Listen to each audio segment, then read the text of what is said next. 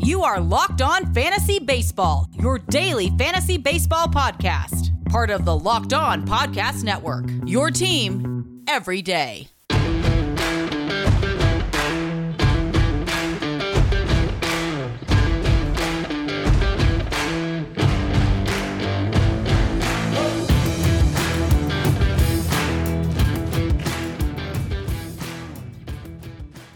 Hello, fantasy friends. I'm Scott Cullen, host of Locked On Fantasy Baseball on the Locked On Podcast Network.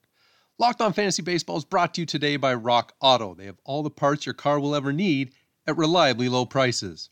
Head to rockauto.com and tell them Locked On sent you. So, it was a full day of baseball on Wednesday, and a few teams are going home already.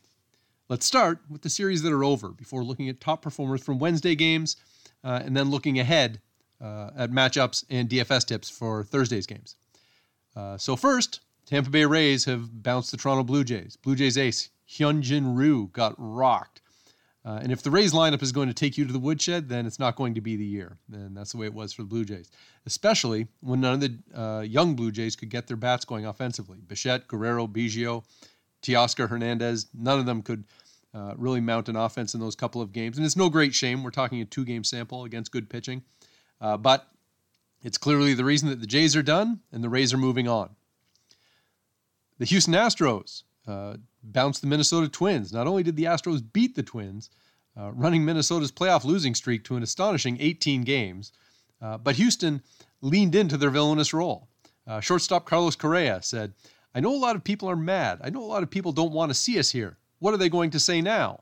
Well, my response was, congrats on reaching 500. Because the Astros are in these expanded playoffs with a 29-31 record. So maybe, just maybe, put the brakes on gloating about winning a best-of-3 series. Having said all that, I liked Houston as an underdog in those 2 games, so I'm not going to complain about them winning the series, only about them being a little tone-deaf afterwards. Then the Yankees, in a long and drawn-out Game 2, eliminated Cleveland. It looked like the Yankees were trying to give away the game, but ultimately they rallied to win in the 9th inning. Cleveland had a suspect lineup coming into the postseason. Jose Ramirez, he still hit for them. Cesar Hernandez contributed a little bit, and Josh Naylor was amazing. 5 for 7 with 3 doubles and a home run in those 2 games, but it wasn't enough. And really, once Shane Bieber got rocked in Game 1, it looked like trouble for Cleveland. So let's recap yesterday's games with a look at the Wednesday stars. And we'll start with Cincinnati Reds ace Trevor Bauer. Went 7 2/3 innings, gave up just 2 hits, no walks, no runs, struck out 12 in what was ultimately a 1-0 loss in 13 innings at Atlanta. It was a losing effort, but Bauer is the first pitcher in postseason baseball history to go at least 7 2/3 shutout innings with no walks and at least 12 strikeouts. It's crushing for the Reds to lose when getting that kind of performance.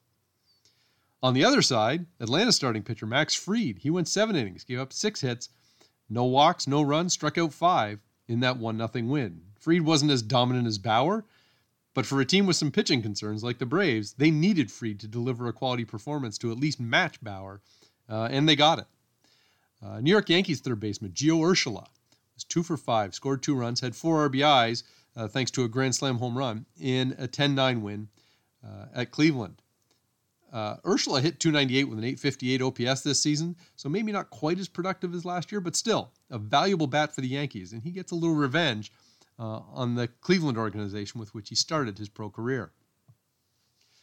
Miami starting pitcher Sandy Alcantara went 6 2/3 innings, gave up 3 hits, 3 walks, 1 run, struck out 4 in a 5-1 win at the Cubs.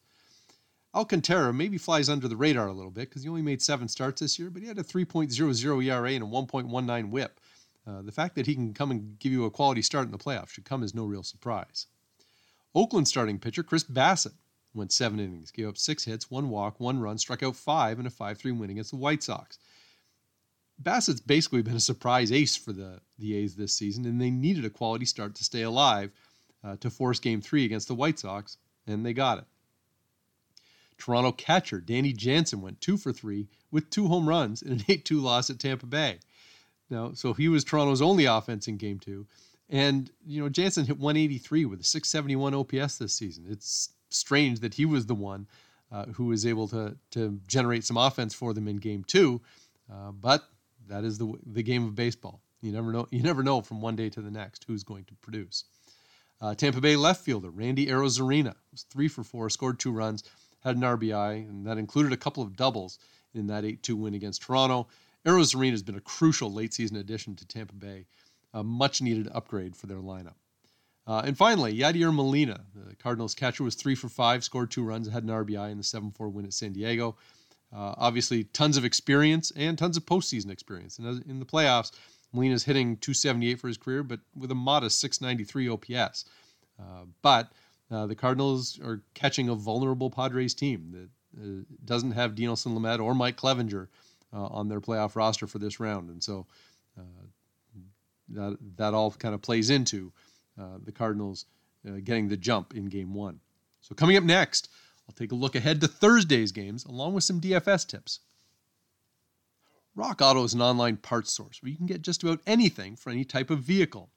I'm mostly incompetent when it comes to doing things for my car, so I leave that to my mechanic most of the time. But my father-in-law is a do-it-yourself wizard. He's rebuilt a bunch of cars, including a vintage Jaguar and at least one BMW. This is the site for him. It's great prices on an incredible variety of parts. Having access to such a vast parts repository has its advantages. Do you need an ignition starter switch for a Lexus SUV? I did a while back. Let me tell you, I was not really thrilled the day that it died in the middle of the car wash. But with the click of a mouse, a handful of options are ready on Rock Auto. How about brake pads for a 2002 Acura RSX? They've got those too. I mean, you'll find what you need because they have an amazing selection for just about any kind of vehicle at reliably low prices. They have all the parts your car will ever need. Visit rockauto.com and tell them Locked On sent you. So let's move on and take a look at Thursday's matchups. We'll start with Miami with Sixto Sanchez on the mound, plus 175 at the Cubs and Yu Darvish. I don't love taking the underdog in this matchup. Like, I think the Cubs, with their backs against the wall, should put up a good fight. But at the price, I'm considering Sanchez because plus 175 is fairly attractive given the randomness of baseball. St. Louis with Adam Wainwright on the mound, plus 145 at San Diego and Zach Davies. Mentioned before that San Diego's pitching staff is not quite what it could be because of injuries, and Wainwright, well, his regular season was fantastic and probably unsustainably fantastic. You can also bet that he's not going to be overwhelmed by the playoffs, and so I like St. Louis with Wainwright at plus 145. Milwaukee with Brandon Woodruff on the mound, plus 200 at LA with Clayton Kershaw. Now, should the Dodgers be favored? Of course. And should they be favored by quite a big amount? Probably. At the same time, again, this is a very steep price to pay if you want the Dodgers in this matchup. And so I'd kind of lean towards Milwaukee and hope that they can kind of build on what was at least a competitive Game 1. And you never know. You're catching Clayton Kershaw in the playoffs. Maybe you get a little bit of past history starts to catch up to him, and confidence starts to leak out if he runs into trouble. Cincinnati with Luis Castillo on the mound, plus 120 versus Atlanta with Ian Anderson. Castillo really finished the season strong, and that's sort of why I guess you would give them a fighting chance here as underdogs. He pitched like an ace over the last month of the season, and Anderson, admittedly, he also pitched really well down the stretch for the Braves. It just doesn't have quite as much of a major league track record, and so given the choice, I'll take the slight underdog Reds in this game. And it's hard to find a line on the White Sox-A's game. You might be able to catch the A's as slight favorites, and I'm leaning towards the White Sox because they have a better lineup. Certainly there's a question about Eloy Jimenez and whether he's available, and that would obviously matter. But we're looking at Dane Dunning against Mike Fiers, and I think I prefer the White Sox. Just I don't really trust the A's lineup a whole lot right now, and so I'll take a slight edge for the White Sox, even though they're on the road in this elimination game. So now a few DFS tips for Thursday before we go. And we'll start with Miami starting pitcher Sixto Sanchez. $7,100 on DraftKings at the Cubs and Yu Darvish. Sanchez got hit a little harder in his last 2 starts, but was excellent in his first 5 starts. And if you're looking for a pitcher at a discount price who does have some upside, Sanchez may be the one. Chicago White Sox second baseman Nick Madrigal is just $2,200 at Oakland. And Madrigal is a slap hitter, but he also slapped his way to a .340 batting average in a limited playing time this season. He was 0 for 4 in Game 1 of the series, but 2 for 4 in Game 2. If he can give you anything at $2,200, that's worth your while. Cincinnati third baseman Eugenio Suarez is $3,400 at Atlanta and Ian Anderson. Now, Suarez only hit .202 this season, but he also mashed 15 home runs. And so, you basically roll the dice here and hope that he can go deep and give you a real return on that price, because $3,400 is relatively inexpensive.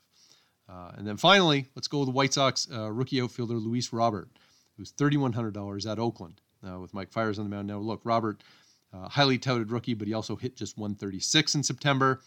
So, of course, this bargain price is somewhat justified. But if we go back to the very end of the regular season and through the first 2 games, Robert is 7 for 19 in his past 5 games. Maybe he's starting to pull out of it and can give you a little bit of return on minimal investment.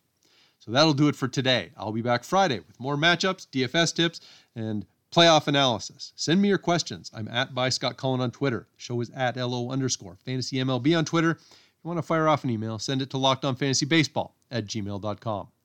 Find us, subscribe, and rate us on iTunes, Spotify, or wherever you get your podcasts. That wraps up this edition of Locked On Fantasy Baseball. Now tell your smart device to play the most recent episode of Locked On Baseball. Stay safe, stay locked in with Locked On Fantasy Baseball, your daily source for fantasy news and analysis.